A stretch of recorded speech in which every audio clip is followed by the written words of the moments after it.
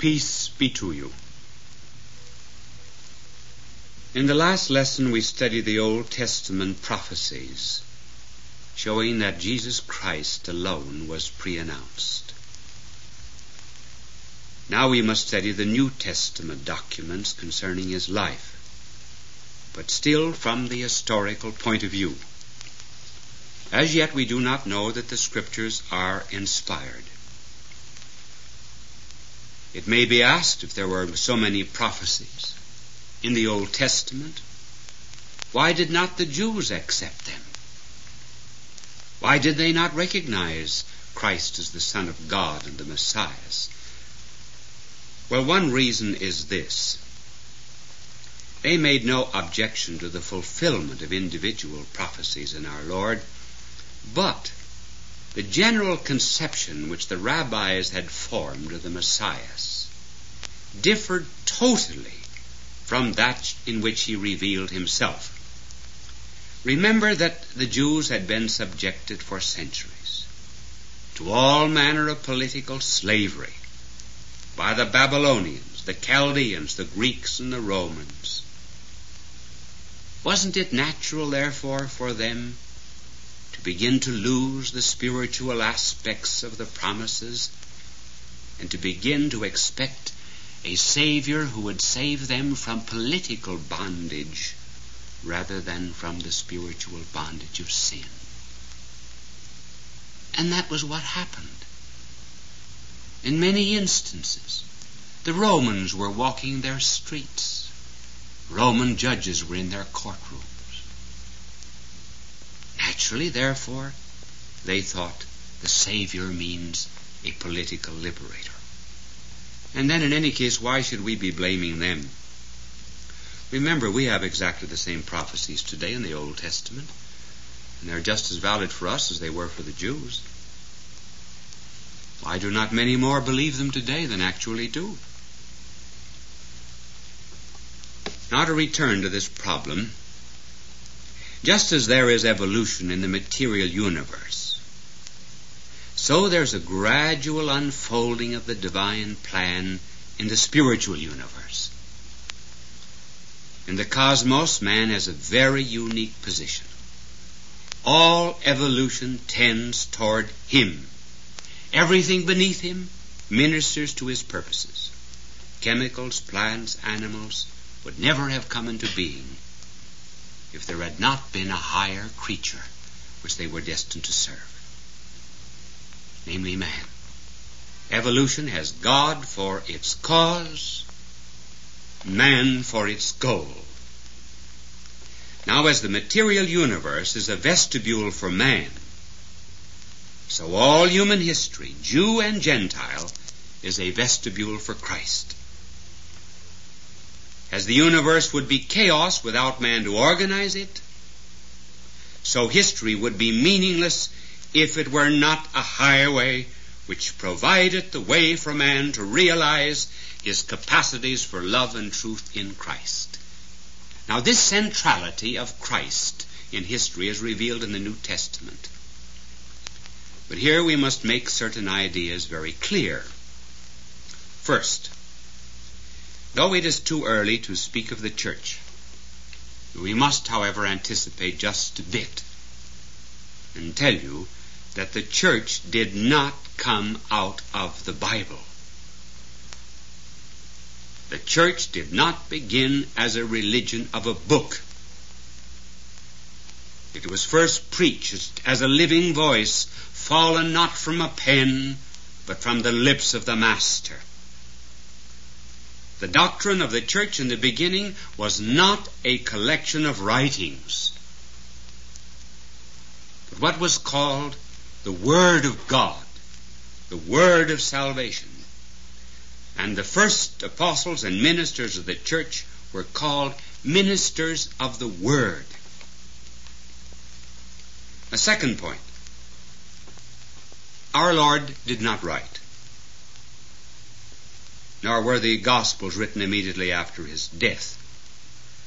It was only when the church had emerged from her cradle and borne her zeal across Asia Minor, Greece, as far as Rome of the Caesars, It was only then that the New Testament was written.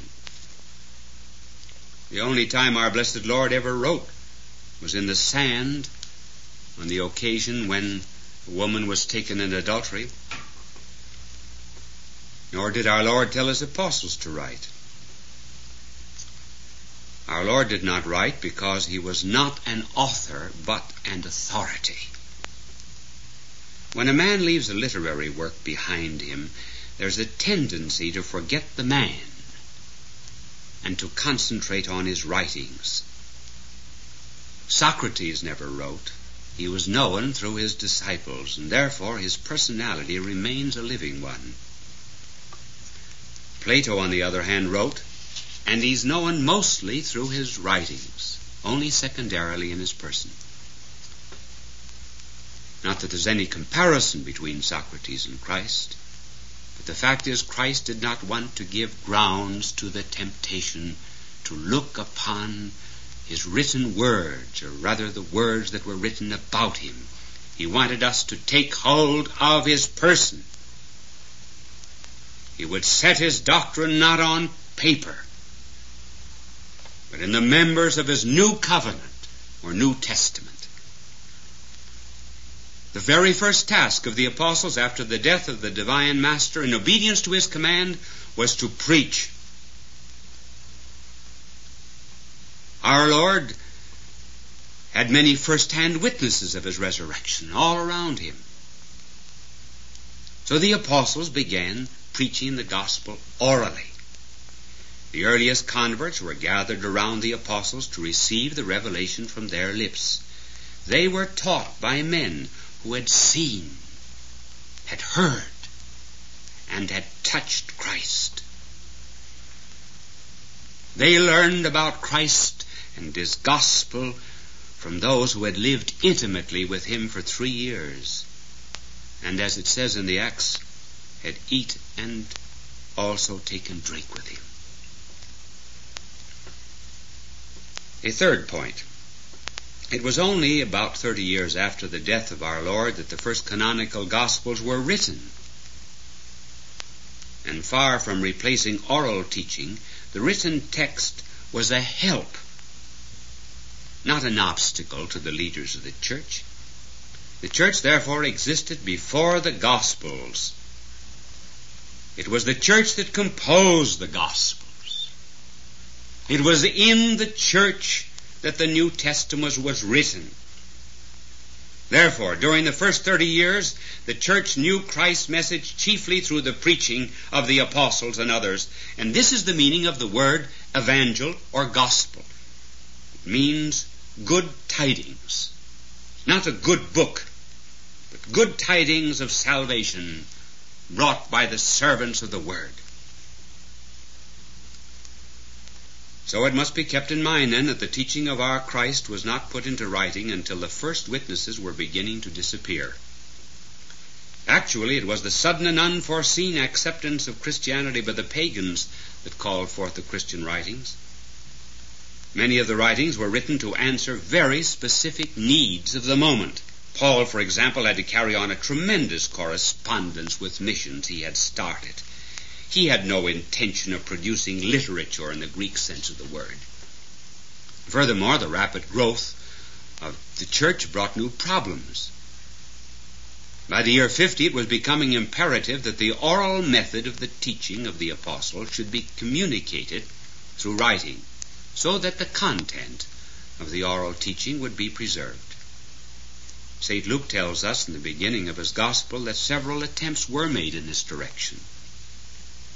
And his statement has been verified from recently discovered fragments of hitherto unknown Gospels, though not inspired Gospels. Now, the New Testament documents will reveal that the Bible has 2 acts, as do many dramas in the theater. These acts are vitally related one to another. The second act is an advance upon the first, and carries the plot to its full realization. Both acts are covenants, or agreements, or testaments. Now, the These covenants were given in the Old and in the New time. One of the principal covenants of the Old Testament was given on Mount Sinai, and the New is very much related to Calvary. Under the Old Testament or covenant, God dealt with one nation only and indirectly with others. But under the New Testament, God is dealing with all nations. Under the Old Testament or Old Covenant, justification was by the law. In the New Testament, justification is by grace. The emphasis in the Old Testament was on doing certain things that God commanded, and the emphasis in the New Testament is on being something. The Old Testament created expectations. The New, realizations. The Old stirs a longing in the heart. The New, satisfaction. In the Old, man seeks God. In the New, God seeks man. In the Old, man is condemned as a sinner. In the New, he's delivered from sin. If we had only the Old Testament, we would have a lock without a key, a story without a plot, a promise without a fulfillment, a seed without a fruit.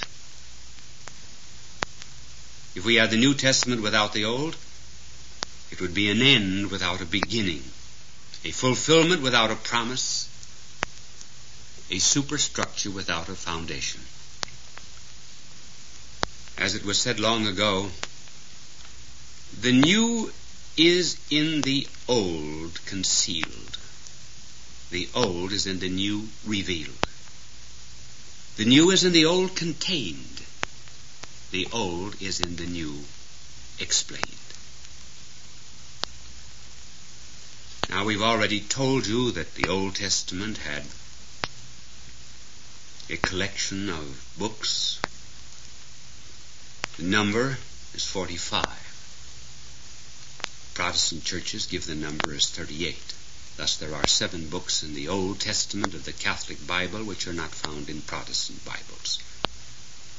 What these books are, you can discover by further reading on the subject. The New Testament is composed of 27 books, 4 of which are historical narratives of the life of our Lord, called the Gospels. Then there is an account of the early years of the church. This is known as the Acts of the Apostles. There are 14 epistles of St. Paul. In addition to that, there are 7 other epistles. 2 of St. Peter, 1 of James, 1 of Jude, and 3 of John. And finally, at the end, there is the book called the Apocalypse, which was written by St. John, who is also the author of the 4th Gospel.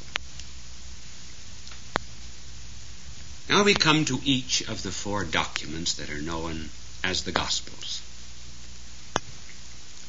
It may be asked why there are 4.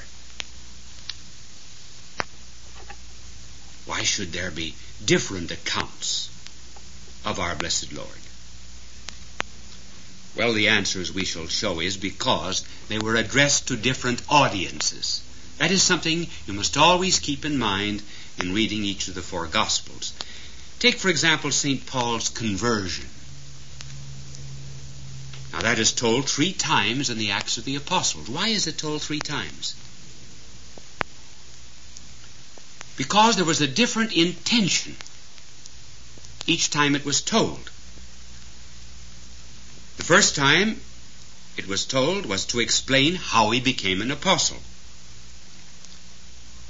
The second was Paul's defense before the Jews in the temple. And the third was Paul's defense before the Romans, namely Agrippa and Festus. So it is with the life of our Lord. Each of the evangelists, Matthew, Mark, Luke, and John, wrote for a different audience. Secondly, Because each wrote for a different audience, each wanted to bring out a different phase of the life of our Lord. Light is the same by nature and is governed always by fixed laws. But note how its reflections are infinitely varied, turning to purple, blue, gold, according to the nature upon which it shines. Light plays on different keys. And so each of the four Gospels plays a different key, because addressed to a different audience, because each one wanted to bring out one phase of the multiple variety of the person of Christ. These are the audiences principally to which each of the four addressed themselves. Matthew wrote principally for the Jews. Mark wrote principally for the Romans. Luke wrote principally for the Greeks. And John wrote for the Christian world. First, we begin with Matthew. We said that Matthew wrote his gospel for the Jews, and that was to show that Jesus of Nazareth was the promised Messiah.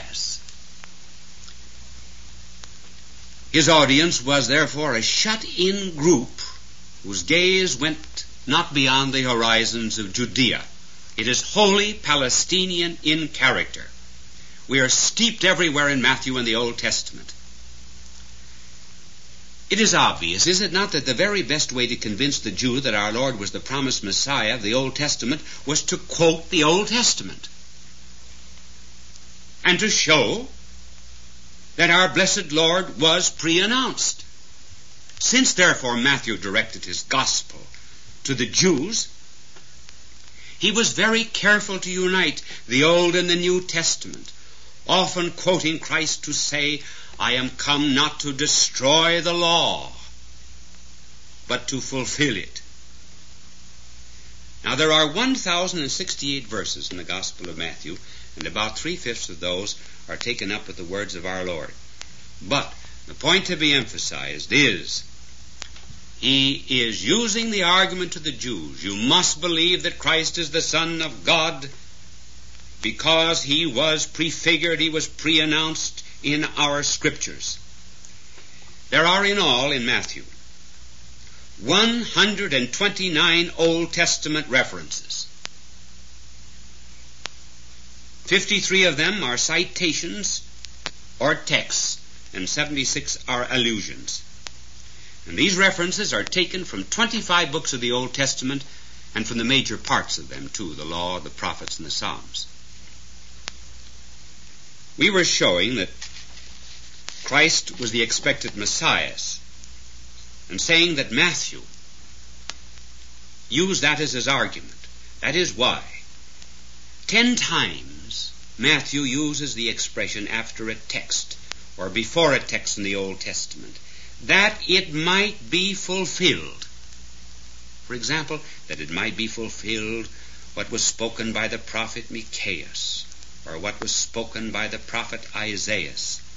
And he also uses the expression which was spoken of by Jeremiah, by David, and so forth. He uses that expression 14 times. The law, the Old Testament, demanded a priest, a prophet, and a king. Therefore, in the first part of the Gospel of Matthew, we find Christ presented as a king, and then we find him presented as a teacher, and then finally as a priest. Now, Matthew was a tax collector. He was a dishonest and disloyal Jew because he sold himself out to the Romans. He was known as a publican. A publican was one who would bargain with the Romans, who had captured and were masters of the country. I say he would bargain with the Romans for the collection of taxes. He might promise in our money, say, $200,000 for a certain area in Capharnaum. Then he would collect $400,000 and pocket $200,000. And that was why he was so much despised by his own people.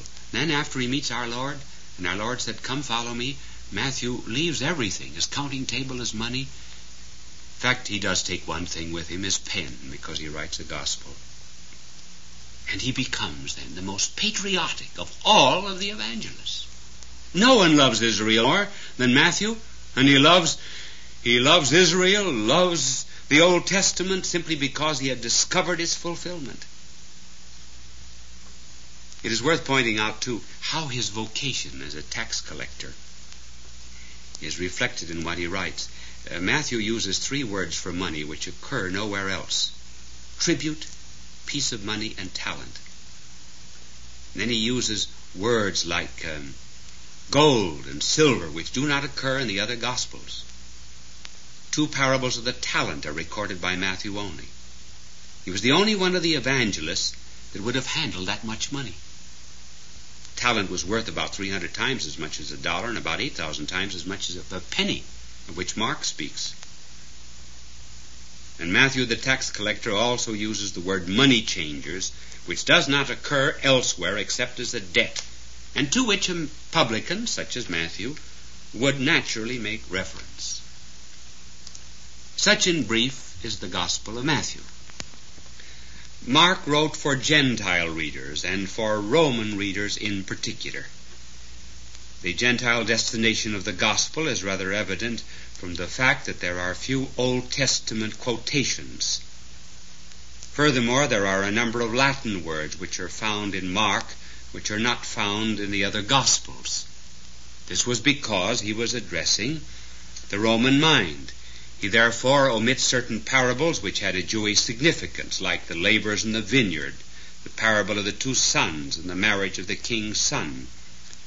Old Testament scripture and prophecy, which meant so much to the Jew, did not mean quite so much to the Roman. Another fact that is to be noted about Mark is that he was a follower of Peter. They are very often mentioned in Scripture together and in tradition. Peter calls Mark his son, that is to say, a spiritual son, and implies that Mark was in Rome one time with him. And the Gospel of Mark indicates that he was very close to Peter. First of all, there's much about Galilee, and particularly Capharnaum, which was Peter's place of residence. And the Gospel points to an eyewitness, directly or indirectly, as its author. And that eyewitness was obviously Peter. For example, we are told about Peter's home and his mother-in-law. Mark says that it was Peter who called our Lord's attention to the withered tree.